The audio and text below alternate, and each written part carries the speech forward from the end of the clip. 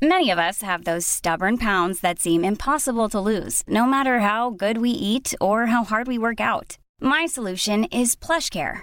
PlushCare is a leading telehealth provider with doctors who are there for you day and night to partner with you in your weight loss journey. They can prescribe FDA-approved weight loss medications like Wegovy and Zepbound for those who qualify.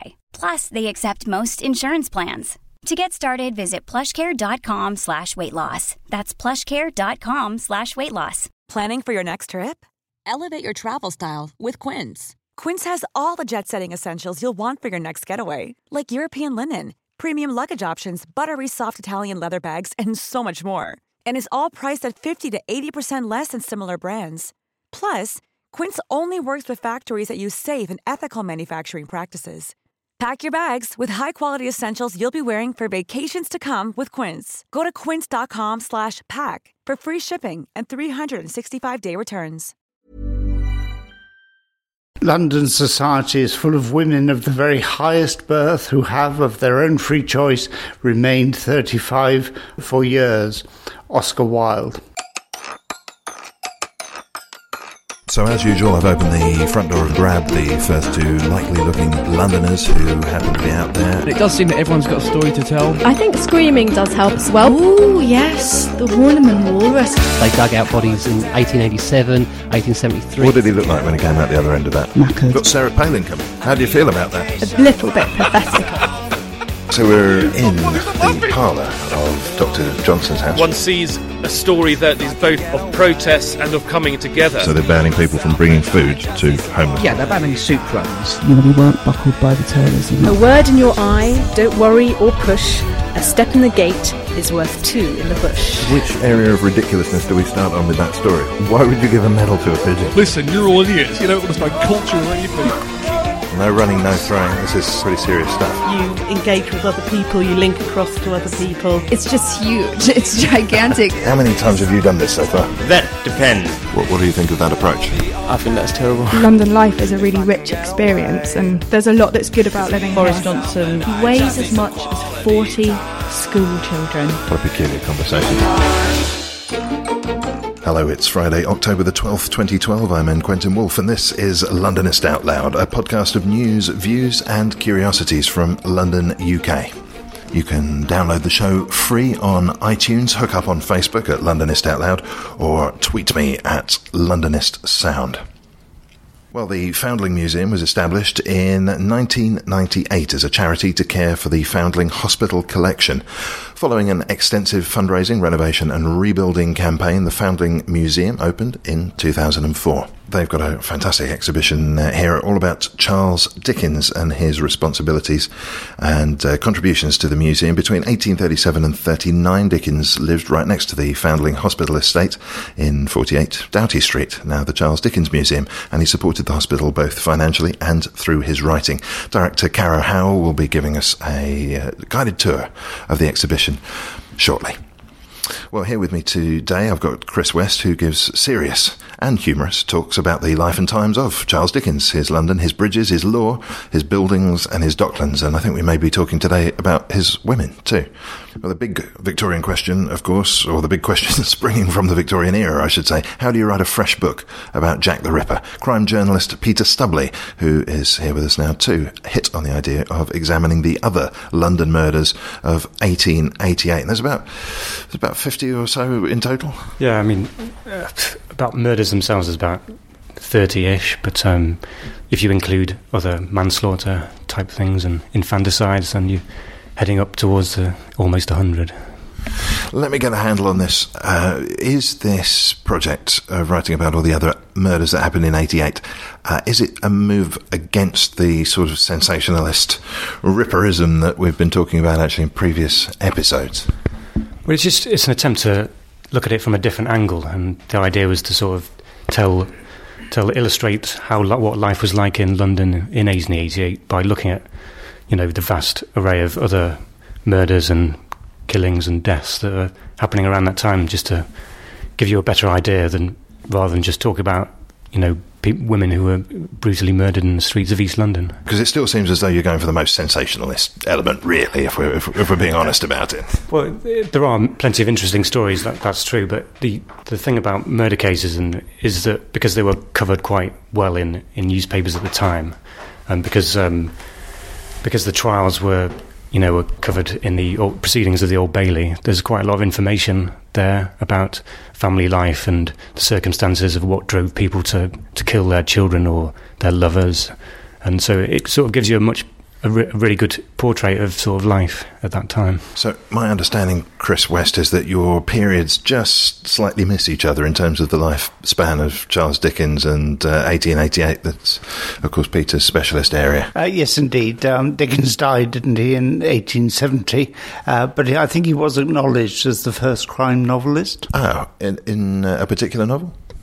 Well, several. The sort of whodunit aspect of things come into a number of his novels, and he was always very interested in the London police and particularly the murkier side of murder and wanting to avoid public hangings and all sorts. We know him as quite the campaigner, particularly for social reform. He's a philanthropist, as we're going to discover in today's show. One thing that I realise when we talk about Dickens is that everybody knows who he is, but not everybody, in fact, far from everybody, has read much or indeed any of his output. We might be sort of familiar through TV renderings of things like Oliver Twist or Bleak House or something like that. Very few people. I know Peter can afford to be smug here because he's just embarked on a full reading of Dickens. My knowledge is mainly based on Ladybird books from childhood and abridged versions, so I'm actually trying to read the proper full works. So let's have a literary... can you do us, Chris, a literary potted history of Dickens? How did his writing develop? He started with papers, as you say.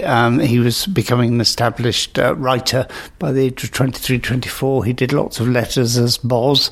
That was his code name, as it were, for his early writing. Where were these letters appearing? They would appear all over London, but they also went all over the country, and people would queue up at the railway station or whatever to pick up the latest newsletters from him.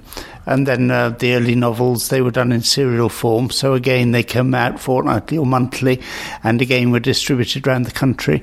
And then his novels developed.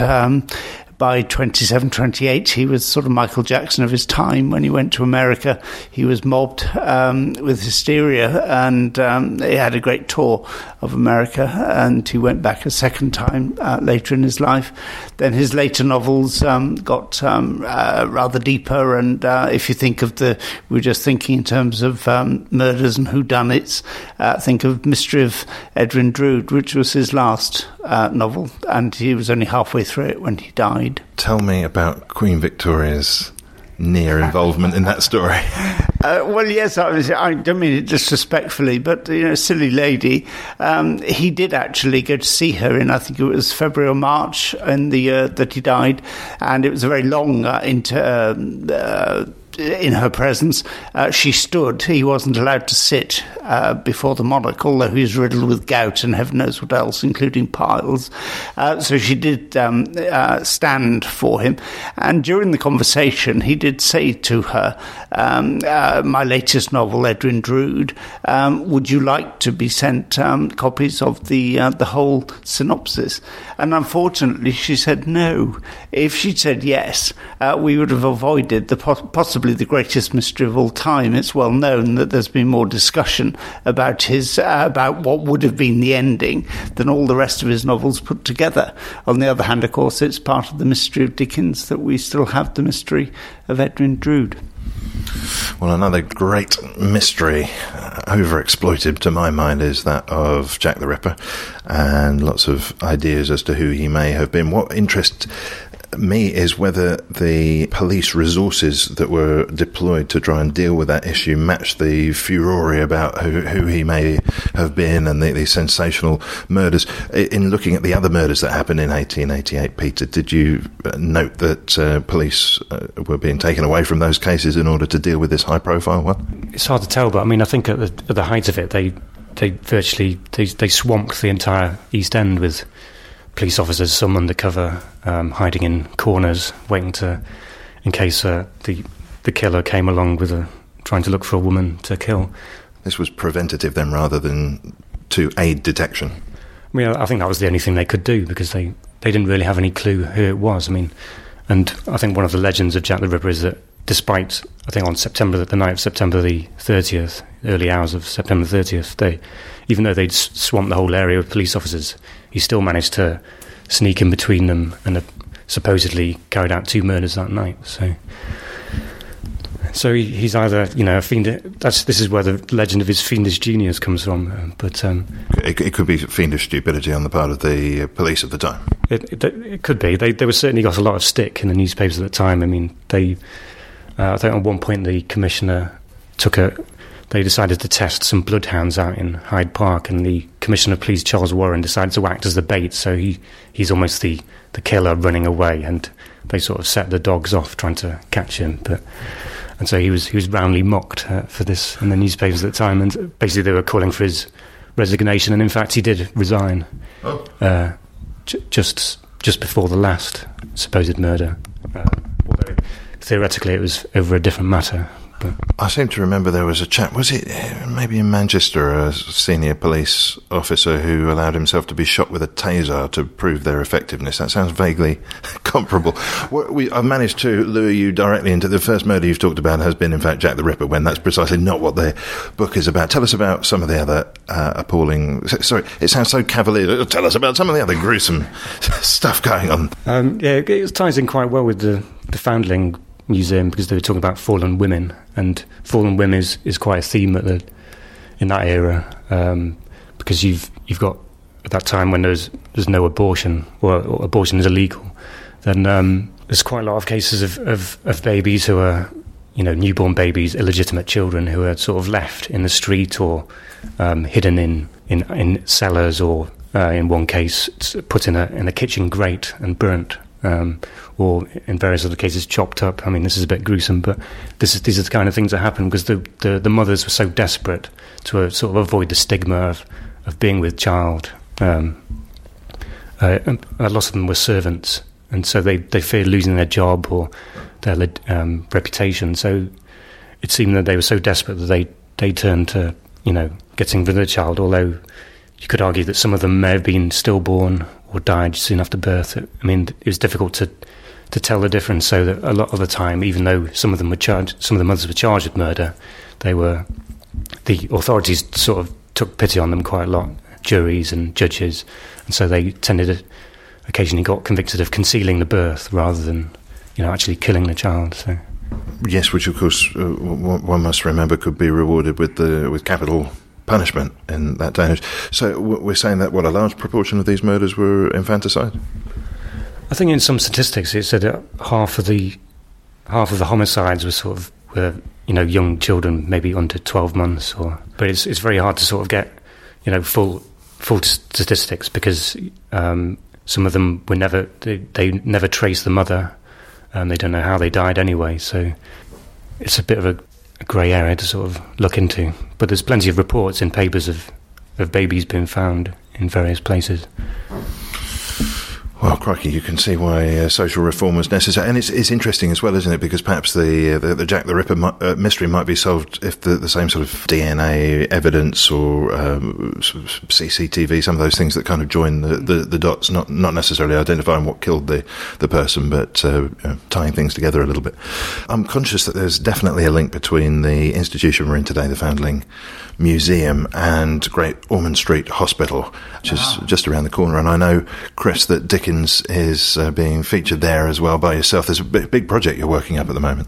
Yes, there is indeed. The 200 years of Charles Dickens we're all celebrating, and also I have a personal involvement to do with my grandchild and Great Ormond Street Hospital, and so I'm organising a very big event called Dickens Day for Great Ormond Street Hospital on Sunday the 25th of November at the very salubrious premises of the Royal Society for Medicine.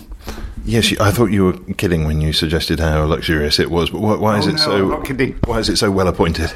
Well, they certainly look after themselves. The theatre is the most splendid thing. I mean, the youngsters are going to sit there in these gorgeous plush seats, and they've got interaction with computers and everything as well. And the actual electronics and lighting looks to me better than any London theatre. So it's a great privilege to be there. And what's going to be going on the day? Schools and choirs will be coming through and doing performances of period music or drama for maybe 10 minutes or up to 40 minutes. So they will be in the theatre doing that. And then there will also be a luxury lecture theatre which will be bashing out inspirational talks every half an hour. And we will have people like Olympic, Paralympic medalists and people who've done extremely well themselves and who are good at talking to children inspirationally, so that the children will really have a great time. There will also be a Christmas fair to do Christmas shopping and an exhibition area. So it's quite a big event. And did Dickens have a direct relationship with Great Ormond Street? Very much so, very much so. He was probably their second greatest benefactor. They had, I think it was 10 beds, and they were struggling. And he did one of his one-man talks, I think featuring Christmas Carol, and he raised a lot of money, and then through his writing, etc. And I might mention I did actually do a BBC film. It lasted about 10 minutes about his relationship with Great Ormond Street Hospital. It shows where he was writing to the politicians, the church people, government, etc., saying we need to have more beds because we've got children dying in the streets in London. It's appalling. I don't want to take you onto territory that you would be uncomfortable with, but I think that it could only be beneficial to understand the sort of work that Great Ormond Street does to furnish our listener with an example. And I know that, as you mentioned, you've got one from your personal family history. Yes. Yes, my granddaughter, Natasha, she was 7 weeks old, bless her, and about 6 inches long, I think, and she had a cyst in her throat, and so she was admitted as quickly as possible to Great Ormond Street Hospital. They were brilliant. They didn't want to operate till they were ready because they said she's so young, we want to learn more and more about her. And then she had to go into intensive care, so we had all that, observing their absolute excellence. And then in the middle of the night, they decided to operate because the cyst had grown further, and it was highly successful. It's not malignant. She's now 14 months old, and you can hardly see the scar, but she would have died that night. What's her name? Can we say hello to her? Hello, Natasha, yes. Hello, Natasha. Well, good to have you still with us. That's just one example of the great work that Great Ormond Street does. Who was their biggest benefactor? Actually, the writer of Peter Pan. All the royalties went to Great Ormond Street Hospital from that book. J.M. Barrie, of course, yeah. I had a nasty feeling that another famous figure hung over it, but I might be thinking of the Royal Marsden instead. Anyway, in just a moment, we will be taken by a director of the Foundling Hospital Museum, Caro Howell, and she will be giving us a personal guided tour to the goings-on down in the basement here. I keep wanting to call it a dungeon, but I really mustn't. Before that, the sponsor of our show this week is doingsomething.co.uk, and if the excitement of a Dickens day isn't enough for you, there's other things that you can find to do in London as well. Of course, you could suggest via doingsomething.co.uk that a bunch of you might want to go and see the goings-on there and catch Chris's show. If you want to do that, go to doingsomething.co.uk/Londonist. Stick your details on the site and tie up with other people, maybe get a date or just a platonic meeting of minds somewhere in this great city. So it's doingsomething.co.uk/Londonist. Later on, we'll be subjecting my two guests, Peter and Chris, to a historical quiz. But first of all, let's drift downstairs and meet director Caro Howell. Hello. Hello, Caro. We are here in the dungeon at the Foundling Museum. I don't think it's officially called the dungeon. We are surrounded by Dickensalia and also pictures of a chap who I understand played a significant role in the development of the Foundling Hospital, Foundling Museum, and also had a direct connection with Charles Dickens. Yes, John Brownlow was the secretary of the Foundling Hospital in the 19th century, and what makes him remarkable was that he was himself a foundling. So he grew up as a foundling and then stayed at the hospital and worked his way up the ranks and ended up as secretary. And as secretary, one of his responsibilities was collecting the pew rents, because the chapel, which was at the heart of the Foundling Hospital, one of the ways that the hospital generated funds was that people could rent a pew, and the hospital chapel was a very popular place to go to Sunday service. It had very good preachers, obviously a history established by Handel of wonderful music. The Foundlings themselves were a great choir, and Charles Dickens was somebody who rented a pew when he was living a couple of streets away in Doughty Street. So this is like sponsoring a theatre seat or something along those lines? Exactly like sponsoring a theatre seat, yes. Could you take us around? I know there's an awful lot going on here. Could you show us some of the highlights of this exhibition? Of course. What the exhibition is doing is really articulating the relationship between Dickens and the Foundling Hospital, which was on a number of levels. So on a very, what you might call, factual level, he supported the hospital directly by giving funds from sponsoring a pew. And one of the exhibits, you can see the chart that lays out the different seats and who was supporting the different seats. And Dickens is very clearly shown as sitting directly behind John Brownlow, so in a position of quite kind of sort of prominence. But Dickens also supported the Foundling Hospital through his own writing.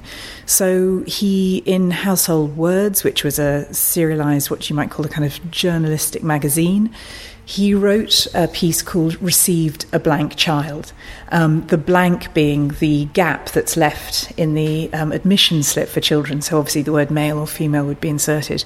And he writes about the Foundling Hospital and paints it in a very good light, and tells his readers what the children are learning, that they're looking happy and healthy and fit and are cared for. Then in his own fictional writing, most particularly Little Dorrit and the character Tatty Coram, who is a foundling, and Oliver Twist as well, which he wrote when he was living in Doughty Street, just round the corner. And then right at the end of his life, he wrote with Wilkie Collins a story which then became a play called No Thoroughfare, which is, again, involves the Foundling Hospital and confused identity. But what's very exciting for us was that an academic, in research she was doing into the mothers and the petitioning process in the 19th century, not so long ago, she discovered completely by accident in the Foundling Hospital archive records a handwritten letter from Charles Dickens petitioning on behalf of a woman, Susan Mayne, who was trying to get her baby accepted at the hospital. And that letter is on display in the exhibition, and it's the first time it's ever been seen in public. And do we have that on view here now? We do, yes. It's just round the corner. Dickens himself was an amazing social campaigner. How he had time for everything he did, I have no idea. But he helped establish something that was called Urania Cottage, which was a home for what was called fallen women. And what made it unusual was that he didn't want it. Angela Burdett Coutts, who was the woman who funded it, Coutts as in Coutts Bank, who was an extraordinarily wealthy woman, she and Charles Dickens established Urania Cottage to be somewhere that wasn't institutional. It wasn't about these fallen women being made to feel sort of guilty and sinful and be punished. It was supposed to be a homely environment in which they could, in a sense, improve themselves. And then a lot of them went to the colonies, to America, to Australia, to have a completely clean slate, start again, hopefully marry, settle down. Susan Mayne was one of the women in Urania Cottage, and she became pregnant. So it was this baby that Dickens was keen to try and get accepted into the Foundling Hospital. What's interesting is that a man of Dickens's stature was unable to, in a sense, sway things in Susan Mayne's favour, because one of the criteria for the Foundling Hospital governors, and it was a very critical criteria, was that women, in order to have their babies accepted, it had to be their first and only child, and the woman had to have been of previous good character. And Susan Mayne was discovered to have a sexually transmitted disease, and so the governors clearly took the view that she was not of previous good character, and so didn't accept her child. It's probably a very naive question, but could we get a definition of a fallen woman?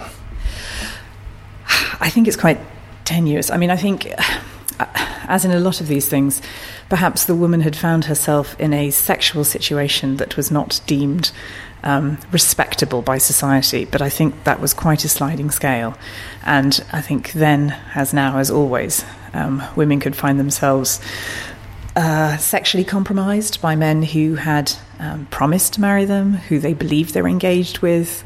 There was sexual abuse, and then there was prostitution. So I think certainly in the 19th century, society was very hard on women who found themselves in a particularly pregnant, but also obviously sexually active and unmarried. I think I've been learning in recent weeks that there was a slim chance that somebody in that sort of sexually compromised position could just as easily end up in the mental asylum. Yes, I mean, in a sense, I think, I mean, as we know, I mean, really, right into the 20th century, quite late into the 20th century, women could be incarcerated for very tenuous reasons, and yes, sort of what society deemed sexual deviance could be one. What other positive effects has Dickens exerted on the museum and the hospital as was? I think raising profile was absolutely critical to the hospital then, and as it had always been. I think Dickens was also able to make what was a very private, closed world, make it public for people and enable them to empathise and make connections with the foundlings and the situations they found themselves in. Dickens himself had a very traumatic childhood. He was taken out of school by his parents and sent to work in a blacking factory, which was a boot polish factory. And he found this deeply traumatising, incredibly shameful, never spoke of it to anyone other than his best friend, who, after Dickens's death, wrote the authorised biography. And I think that childhood trauma was a creative well that Dickens drew on in all his writing. So I think Dickens himself had a kind of a strong empathy with these foundlings. Yeah, it's fascinating about the Foundling Hospital chapel, because when Dickens' sister-in-law died, he was absolutely mortified. It was the most grieving situation of his whole life, and it said that he spent a great deal of time in the chapel communing with God, and that was very, very helpful in the process of him healing. Why did that particular bereavement mean so very much to him? Well, it is probable that he was partially in love with her. There was nothing untoward about it. When she died, she was only 17, but he did have this massive affection for her as well as for his wife. Also on the financial side, the excellent curator of the museum didn't mention the fact that while he was in the bootblacking factory, he also had the trauma of knowing that his father was in hospital was in prison for indebtedness, and that had the most profound influence on his development as a person. He became obsessive about the need for the correct amount of money to live decently. So I think that was part of his interest in the Foundlings Hospital, the fact that people needed enough money to be able to survive. Okay, they went off the tracks, but that was largely because of finance and circumstances rather than the desire to just have sex with anybody, etc. So I think this was one of the guiding influences of his interest in these children and what would happen to them.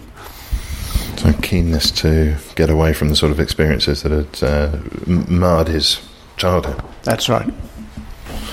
Peter, what are you making of what you're seeing here? I'm just staggered by the amount of writing he actually did. He just every day he seems to have got up, put his head in a bucket of cold water, and then sat down and wrote for hours on end. I don't really understand. I couldn't manage that myself. But he seems to have, as the curator said, he had huge amounts of energy. He just, as well as his many children, he just seems to be writing non-stop. Oh, he had lots of children of his own as well? Oh, yeah. I can't remember how many. How many children has Dickens got? He had 10. One of them died very young. Good grief. Indeed. And all by was he married just the once? Oh, yes. Well, he seems to go for multiples of everything. Word, children, I've seen them up, about 20 wives or something. She's a very busy wife, it seems, doesn't it? Well, yes.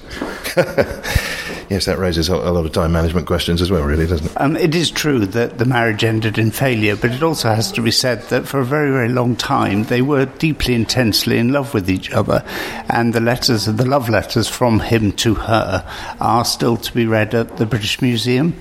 Really? What? When you say failure, what was the outcome of the marriage? He was desperately unkind to his wife.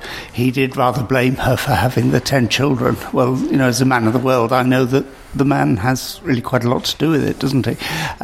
He also felt that they were very expensive to keep, and they perhaps didn't come up to his own, can I use the pun, great expectations. He was so extra brilliant, there's no doubt about that. We know he was, his IQ was incredibly high. I think, wrongly, maybe his children were really quite disappointing to him.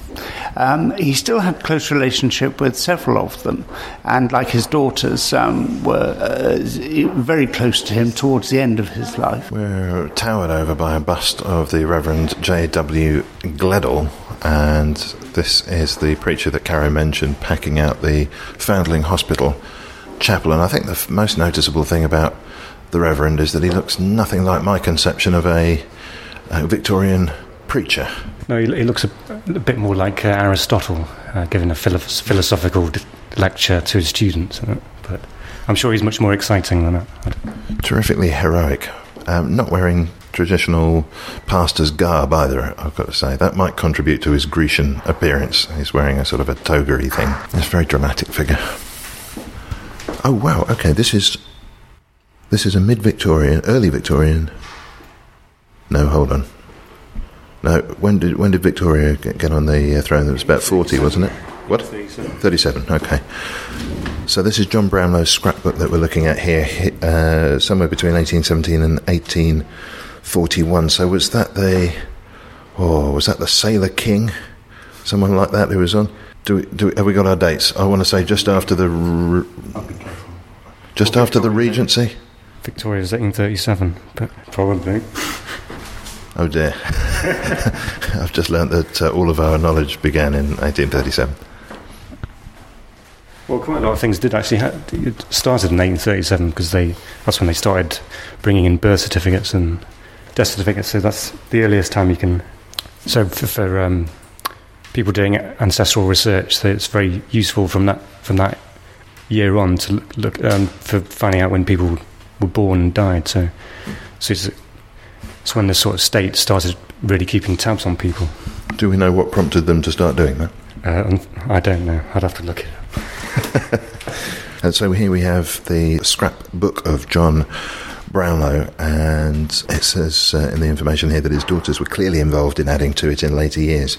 It's filled with articles, poems, sketches, graphics, newspaper cuttings and theatre playbills. And just on the pages that are open to display here, we've got some sketches of faces and something that looks vaguely like an attempt at a sock puppet or a polar bear or something. Not really clear what that is. There's some illustrations of what look to be either very well-equipped burglars or some sort of fire team dealing with something. Goodness me, that really does show us how long ago this was. This is sort of pre-Punch dandies and people wearing wigs making comic comments to each other in what looks not unlike Vauxhall Pleasure Gardens, the subject of our last visit here. There's a list of public speeches going on in Harrow in 1823, all in Latin. I think that bringing things to life and making connections between past and present, we've tried to include that in our Dickens celebrations here at the museum. So in addition to the exhibition, we've asked a number of prominent individuals who have a relationship to either Dickens and or child welfare to select something from the Charles Dickens Museum, which is round the corner in Doughty Street, and place it in the Foundling Museum in relationship with displays we have here. So the actress Gillian Anderson has made a selection. The writer and comedian Armando Iannucci has made a selection. Jon Snow, the journalist, Channel 4 News presenter, and also somebody who's very active with the children's charity New Horizons, he's made a selection. Mark Dickens, who's the head of the Dickens clan, he is a selection. And then finally Tulip Siddiq, who is the Camden Councillor for Culture, and who wrote her dissertation on Dickens and writes beautifully about developing her view of London from Dickens, which she read as a child in Dhaka as she was growing up. So I think that idea that even now Dickens is a route in for people to make that connection between the hospital, the foundlings, and that wider social situation of women and children falling through the cracks. It's quite clear that he was a force for good in all the ways described. His contribution to literature can't be overestimated. We know that there was some questionable sides to his private life, but I sort of want to ask whether there's anything about his public work, his philanthropy. Is it all good? Is there any texturing to that, or is he just a knight in shining armour? I think the texture is this extraordinary sort of difference between his public and his private life, because there's no doubt about it, his energies in terms of his philanthropic work was enormous, from supporting the wives and children of actors and friends who had died early, his support of women like Susan Mayne, his petitioning on behalf of sort of the disadvantaged, his work with Urania Cottage, his work kind of for newspaper vendors is another charity that he supported. It's completely phenomenal. And he was writing all of his novels and his serialised publications like Household Words. I mean, I think his output is staggering. But it is strange then when you look at his family life and the way that he treated his wife and his quite distant relationship with his own children. And I think it makes him the more interesting and the more complex. And I don't think he's not the first person, man or woman, to have there to be a difference between the public and the private person. But I think the public person was a huge force for good. And I think somebody who was very humane, who saw things as being grey more than they were black and white in terms of notions of sin and guilt, which are terms that were very often bandied about when it came to women who found themselves in difficult personal situations. The wonderful Caro Howell there. Thank you to Caro and to Gemma Colgan as well here at the museum for allowing us access to the exhibition. Well, Chris West and Peter Stubley, what did you make of what you saw downstairs? I thought it was excellent. It really was. It's brought the whole subject perfectly into focus. Very, very impressed. You must come and see it, please. Everybody come and see it. There's something there about Dickens' women in his personal life, which we sort of touched on there. Seems like a rather dark underbelly. And of course, after the guided tour from Caro, she did mention as well Tolstoy, who she considers to be a far superior writer when it comes to depicting women, and yet far more of an expletive when it comes to his treatment of women. I wonder what that's about, that sort of duality. For some reason, a lot of famous writers and celebrities seem to be not exactly liberal when it comes to treating women. For some reason, I'm not sure why that is. Recently, the Justin Lee Collins, although it's hard to call him a celebrity, it's more, he has a chat show, I suppose. But he was recently in news convicted of harassing his former girlfriend. So yes, that's right. Apparently, she had to write down all of her previous sexual encounters for him and had to sleep in a particular way, and he threw out apparently all of the DVDs that contained film stars that she took a shine to. I don't know if we can really generalise from any of those ideas. I know, Peter, that you've had generalisations made about you simply because the subject you choose to write about is on the gruesome end of the spectrum. Yeah, just because my day job is a court reporter at the Old Bailey, so I basically sit in listening to murder trials all the time. So I think the first question that a lot of people ask me is, aren't you affected by that? are you a weirdo? And then finally, are you a serial killer? So sorry, where the hell is the logic in that line of questioning? Okay, so let's take this. I'm going to dismiss the "are you a weirdo?" I mean, rightly or wrongly, I've no idea. But are you a serial killer? Seems like a very strange thing. You're a serial killer, so you go and start reporting on court cases. That doesn't follow. But what about the idea that you take a rather gruesome delight in some of this stuff? Is there anything in that? To be honest, I don't read a lot of thriller books or murder mystery books. I think I just like the stories that come out, and it's interesting psychology of what puts people in these situations where they, 1 minute you're married to somebody, and the next minute you've battered them to death with a rolling pin. It's working out what's going on in somebody's mind at that time. I find it a bit fascinating sometimes. So. Are you shockable? Yes. I mean, I think it's easy to, when it's not happening to you and when you're just listening to it, it's easy to sort of detach yourself from it slightly. I mean, obviously, if somebody came out with me with a knife, I'd be very shocked. I'm curious to know what you think about some of the ideas being posited by the Tory conference at the moment. You'll bear in mind, and I think there's a lot of political point scoring rather than it necessarily being a serious policy suggestion, but it seems that they've suggested that householders are able to take action up to grossly disproportionate action against, for example, burglars or home invaders, which seems to be a better term from stateside. And I think Chris Grayling explained that what would be inappropriate was if you knocked a burglar out in your home and he's lying there unconscious and then you stab him. That's not okay, but anything up until that point seems to me like sort of policing on the cheap or something like that, just arming the household, a bit of domestic militia or something like that.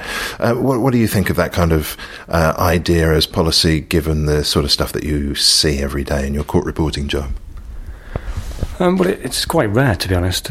Usually it's the householder who gets the worst end of it. And I think these situations where householder actually kills or injures a burglar is few and far between. But I mean, it seems to me that the jury's in the best position to work that out. I mean, the police are still going to have to investigate these incidents anyway, so it's hard to see how the government can actually say, well, this is something you can go investigate and this isn't. I mean, so it seems a bit overly prescriptive because every situation is different. I mean, there's been some cases where somebody shot at a burglar who's running away. I mean, fair enough, they came into your house with a knife, but he's running away. Does that still give you the right to shoot him in the back? I'm not sure.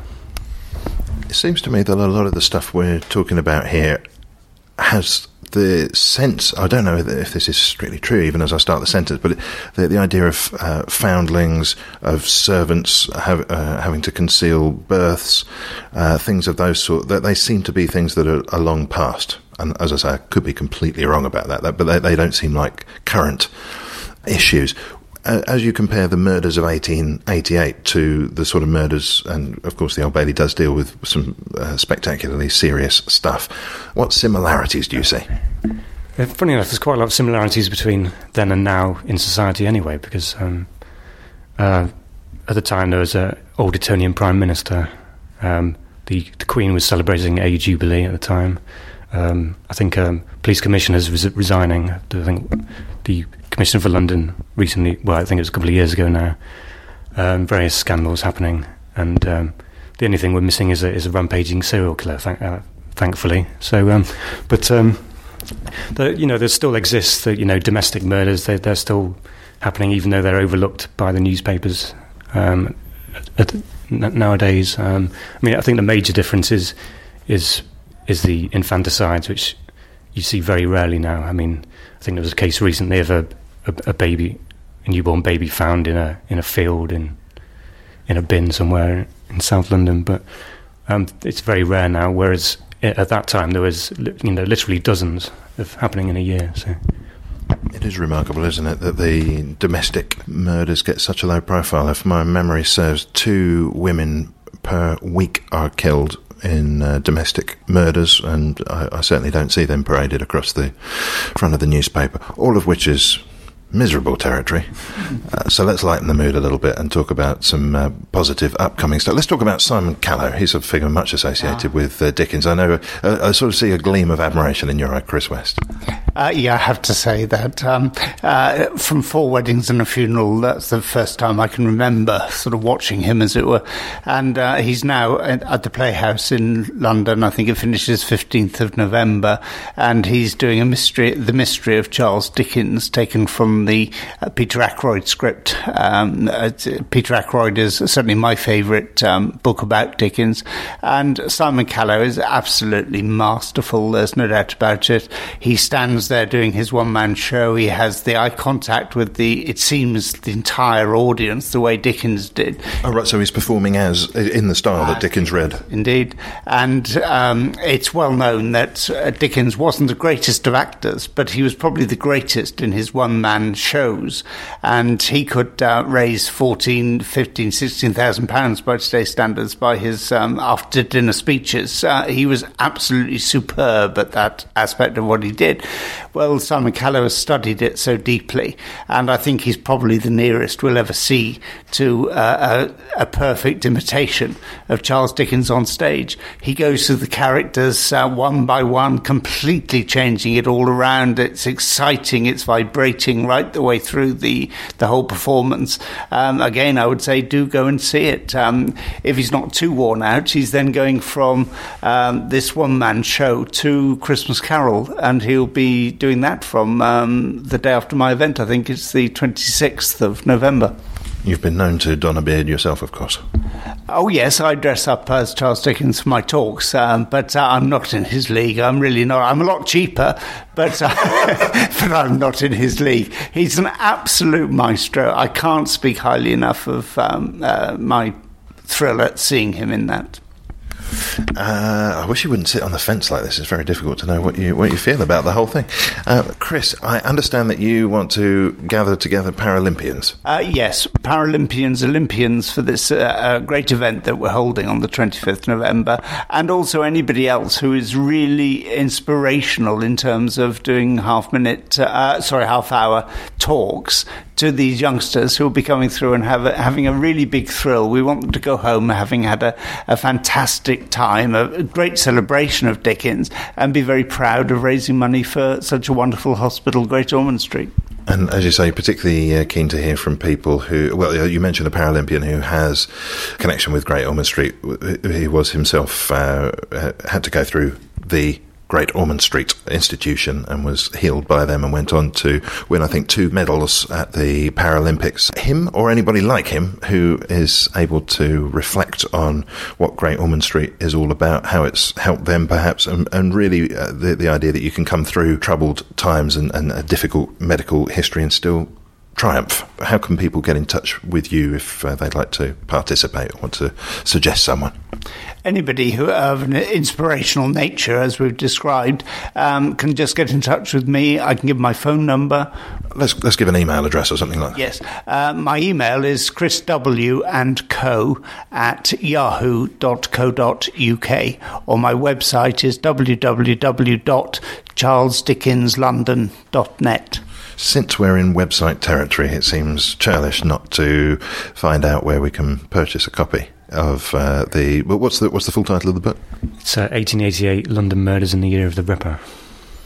Really trading on the Ripper stuff. We have to be honest here, not quite avoiding Ripperism at all. Yeah, it's hard to avoid it really, because the reason behind it was because of Jack the Ripper anyway. So plus obviously the history press who publish it, it helps sell it, I think, is the answer. Do you do a sort of website or a blog or anything like that from inside the court? I suppose you're pretty restricted, aren't you?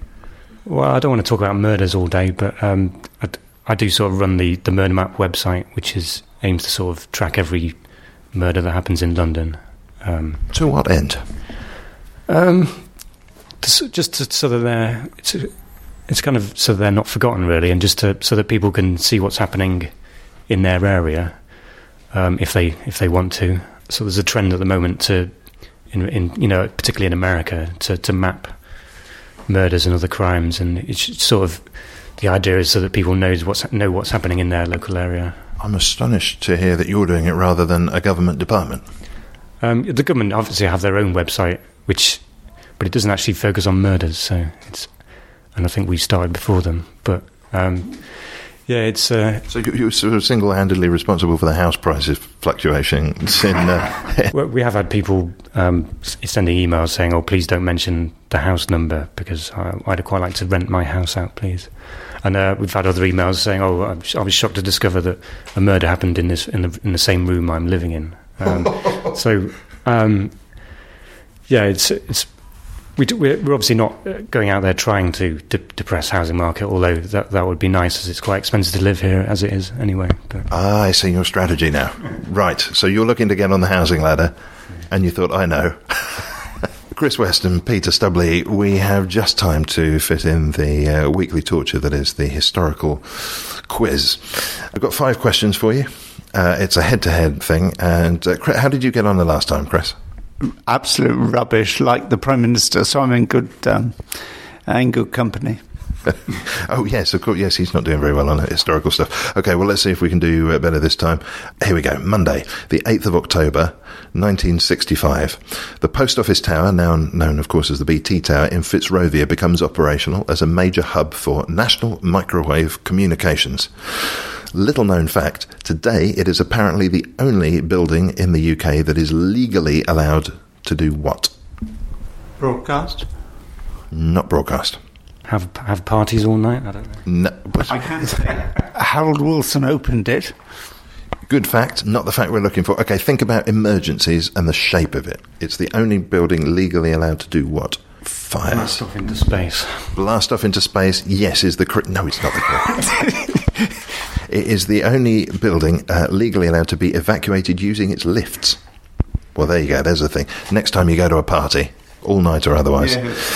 So no points so far. Tuesday, the 9th of October, 1975, an IRA bomb explodes at a bus stop near which tube station, killing 1 person and injuring many others?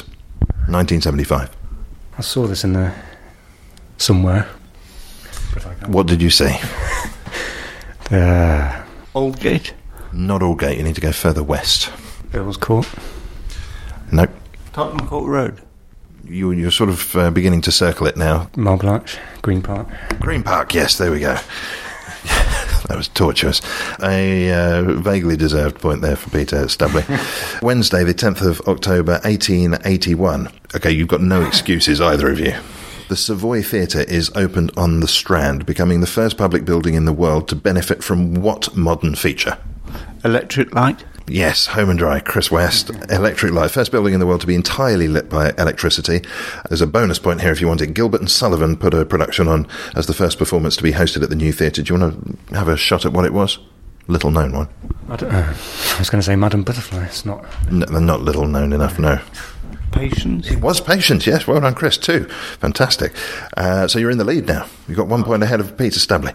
Thursday, 11th of October, 1573. Sir John Hawkins, Treasurer of the Royal Navy, suffers an assassination attempt while riding down the Strand. The would-be assassin, one Peter Burchett, stabbed Hawkins, mistaking him for Sir Christopher Hatton. I hope you're following this. Despite being severely injured by the attack, Hawkins would survive. But what became of the attacker, Burchett? I assume he was convicted, sentenced, and cruelly butchered on the hung, drawn and quartered. He was hanged. Yes, that'll do it. Yes, no surprises there really. So we've got 2-2. It all hangs on the last question. Good luck, fellas. Friday, the 12th of October, 1609. London composer Thomas Ravencroft publishes an early version of what would become a very well-known nursery rhyme. But which one? Oranges and lemons? No. Bar Bar Black Sheep? No. London Bridge is falling down? Was it falling down by that point? No, not that one. 16. 3 Blind Mice. 3 Blind Mice, yes, well done. Come on, our first ever musical accompaniment to a... Chris West, I'm delighted to say that you've pulled yourself back from the jaws of defeat. He's taking about Peter Stubley an admirable second place. Very good.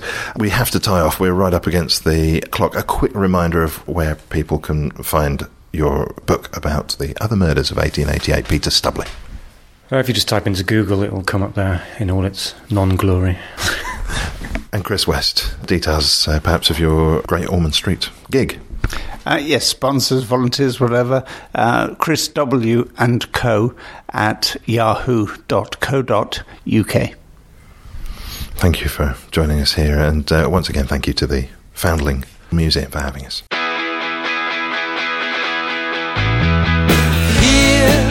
And that's all for this week. My thanks for this week to my guests, Peter Stubley and Chris West. Also to Caro Howell and Gemma Colgan. Thanks to Bernie Barclay, Zoe Craig and Dave Haste. Theme and incidental music was by Jack Hurd and Rory Anderson. And I'm N. Quentin Woolf. Waiting for the river's kiss, straining for the blue-winged waves calling from the shore. You can smother my shouts and stifle the cries, but these bones will like us till singing in the sunlight. Break the heart of anyone. Pray and please for this palace of the open sea. Faith turned sour, bitter with the rolling years. And you can smother my shouts, stifle the cries, but these bones will like us till singing in the sunlight. Break the heart of anyone.